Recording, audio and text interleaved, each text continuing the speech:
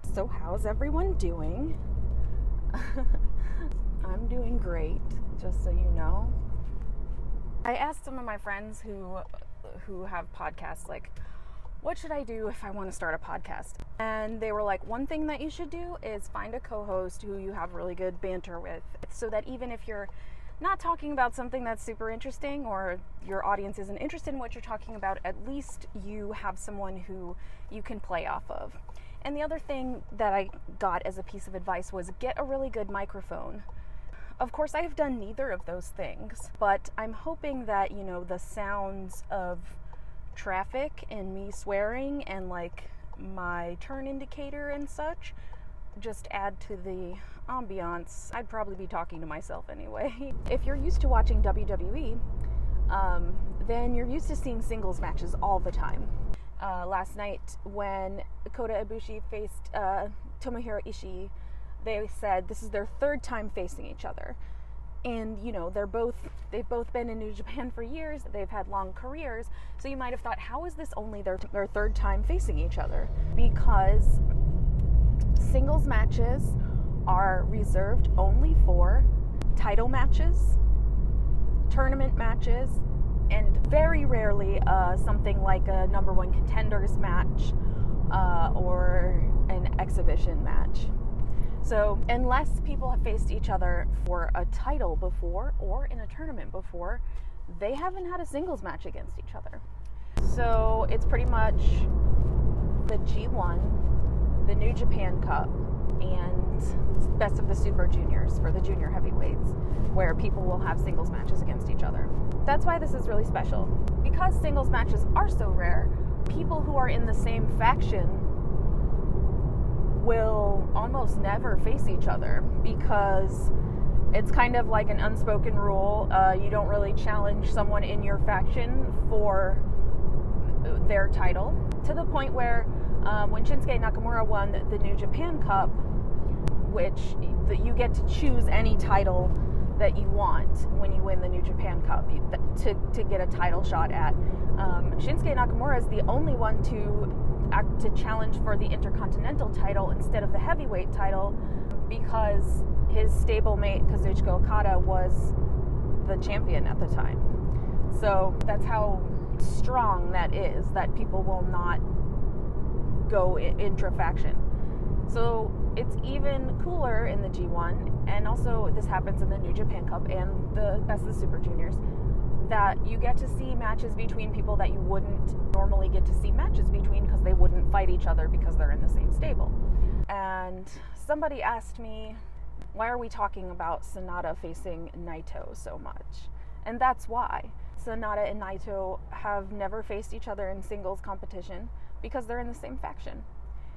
LIJ is a small faction of 5 people, and it's led by Tetsuya Naito.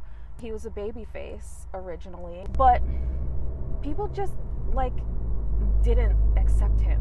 He just couldn't get the fans to like him. I always say that he was Red Kota Ibushi, because he basically had a similar moveset, and he was sparkly and shiny, but instead of blue, he was red. And he was not as good as Kota Ibushi by any Kota Ibushi metric, because who is? No one is. He's an angel. But the point is, he just couldn't get people to like him. So they sent him to Mexico, to one of the sister promotions, CMLL. And while he was in Mexico, he fell in with a bad crowd, Los Ingobernables, which was a heel stable in CMLL. And they adopted Naito and kind of helped him come into his ingobernable personality. So when he came back to New Japan, he was uncaring and disaffected and didn't give a fuck about anybody's opinion about him, and didn't even want to wrestle. It was great. He came back as El Ingobernable. And to a Western or American audience, that character might seem like slacker, whatever. We all know someone like that. But to a Japanese audience, that like rejection of duty and expectation and work, it's a lot more exciting and rare because of just how important it is to conform and to be good at your job and stuff. And this is his job, and he's just like, I don't give a fuck. So anyway, El Ingobernable Naito, he had some bumps in the road, but he got popular. And then Tetsuya Naito had a title shot against the great Kazuchika Okada. It was great. Okada was dominant. Naito was good, but always behind him. And then, at the end, a mysterious man in a leather jacket with a baseball bat came in and took out Okada. Okada's down. Naito covers. Naito wins the IWGP Heavyweight title. Shock. And this man takes off his mask, and it's Sanada. Sanada had not been in New Japan before, but he was known in Japanese wrestling and had been in TNA for a while. He was an acquisition, I guess you could say. And then all 5 members of Los Ingobernables de Japón come into the ring and celebrate along with Tetsuya Naito in the wake of Sanada's great assist. But there have been many moments over the years that Sanada has kind of made you wonder whether this hoe is loyal. For example, you may know that they all do the like LIJ salute. They all like put up their fist and bump fists together.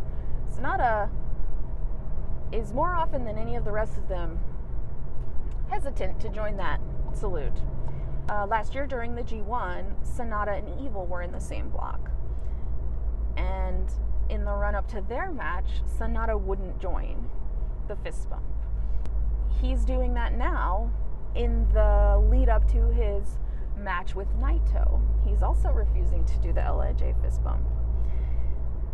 There have been other times where he's very reluctant to take part in that, and times where he kind of stands to the side while the rest of LIJ is doing LIJ stuff.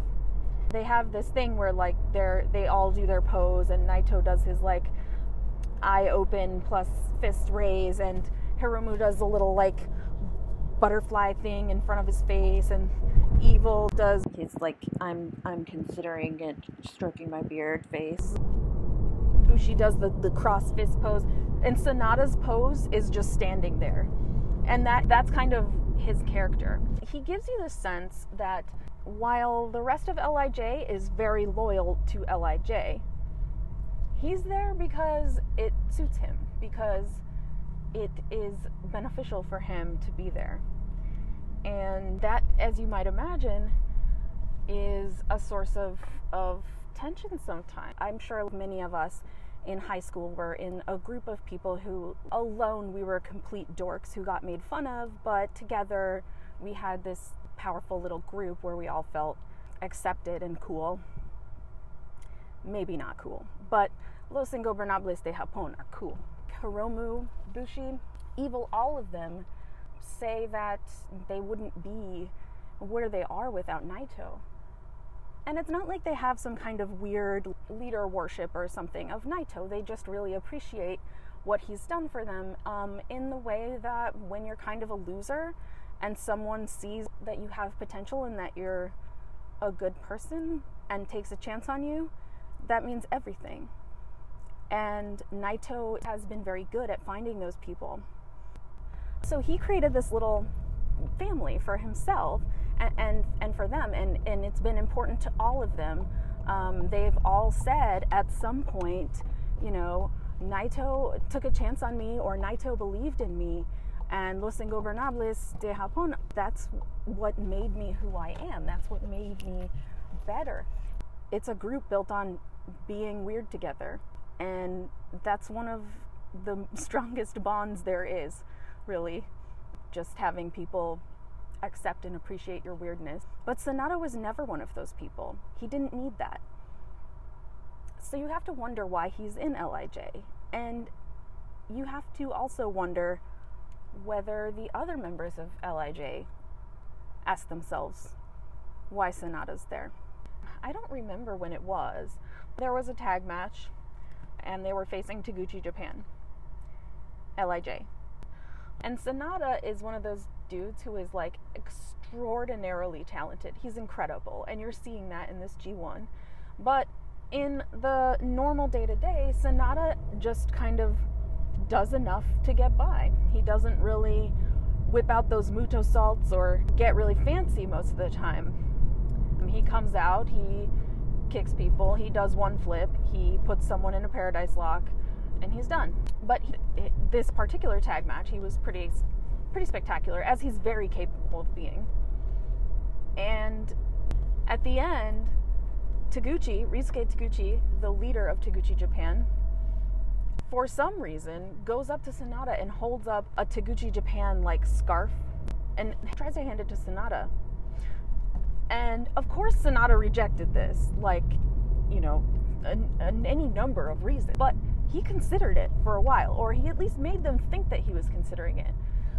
And poor Hiromu was like tugging at his sleeve and stuff, and of course he rejected it. He like kicked Ryusuke Taguchi in the thigh or something, but first he made you wonder if he was going to do that.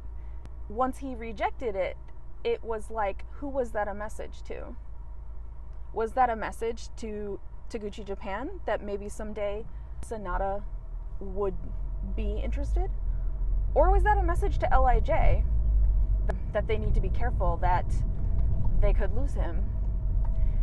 So Sanada's an ingobernable of the ingobernables. Naito, Bushi, Hiromu, they clearly love each other. I'm sure you've seen what's called in the biz a run-in. Someone's in the ring and their opponent starts cheating, and maybe their opponent's stablemates or friends come in to help them cheat, but the person who is getting beaten up, their friends come in. That's called a run-in. Their friends run in to save them, and this happens to LIJ for some reason a lot. Sanada never runs in. As far as I can remember, I've never seen him run in. I've never seen him run, period. Hiromu, Bushi, both of them, I've seen them run in when they're not even on the card. Like, they didn't even have to show up to work that day, but they were there. They had the back of their stablemates. And Sanada has kind of said, like, hey, I want to do this on my own. And Naito has respected that. Naito's very like, okay, whatever you need, kiddo, to all of them. He's sort of he just supports their thing. Like when Hiromu has Daryl. When Daryl debuted, Naito came out and took a look at him and was like, and he like did the little eye thing to like open his eye a little more to look at Daryl. And then he was like, nice. And he got down on one knee and gave Daryl a little LIJ salute. And that was that. He was like, okay, whatever your thing is that you need to do, I support you. I am on your side, Hiromu. And Daryl, welcome to Los Ingobernables de Japón. That's just the kind of leader that he is, and that's how all of them are. They just accept their weirdness. Except Sanada. He's just there. And Naito has never shown to have that kind of relationship with him, where they've needed each other, either for acceptance or protection. They've never had any kind of vulnerability with each other the way that Naito has with everyone else in Los Ingobernables. And Sanada hasn't had that with anyone else. So he's done a lot with very little, because he never shocks. 2 nights ago, when he won in his hometown, his promo was about 3 sentences. He's very stoic. Like I said, his power pose is just fucking standing there. He's still able to do some pretty interesting character stuff. So I admire that about him. Also, he's amazing at doing flips, and he's very handsome. Naito's character is wonderful because he is disaffected. He doesn't care. He is tranquilo. He is not bothered if you don't like him, except he's extremely bothered if you don't like him. And he does best when he can keep up that attitude of like, I'm just here doing my thing. But he cares. He cares desperately. You never really lose that feeling of not being accepted. You never really get past that in your mind. Even if you are accepted, even if you are the most popular, I mean, have you ever heard people chanting during Naito's intro? He routinely gets the most enthusiastic response from the crowd, and he has a group of people around him who love him and who are genuinely indebted to him, and not in an unhealthy way, but just because he believed in them. And yet, you can tell that underneath that, there's still Stardust Genius Naito. That was his nickname when he was a face. There's still Stardust Genius Naito who the crowd didn't like.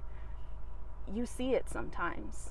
And I would imagine that Sanada, being the cool kid in the group, you know that if there's a cool kid in your group, if you've ever been a nerd, that they have a direct route to that part of you that's still a loser. And so you can't ever quite trust them if they don't show their cards and show you that they're also a loser deep down somewhere.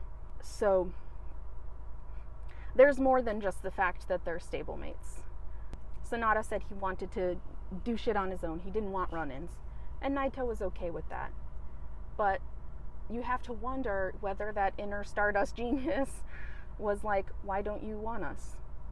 And I don't know how much of that is going to come out. Naito is always wonderful when you can see that. And he's great about putting it into his wrestling as well.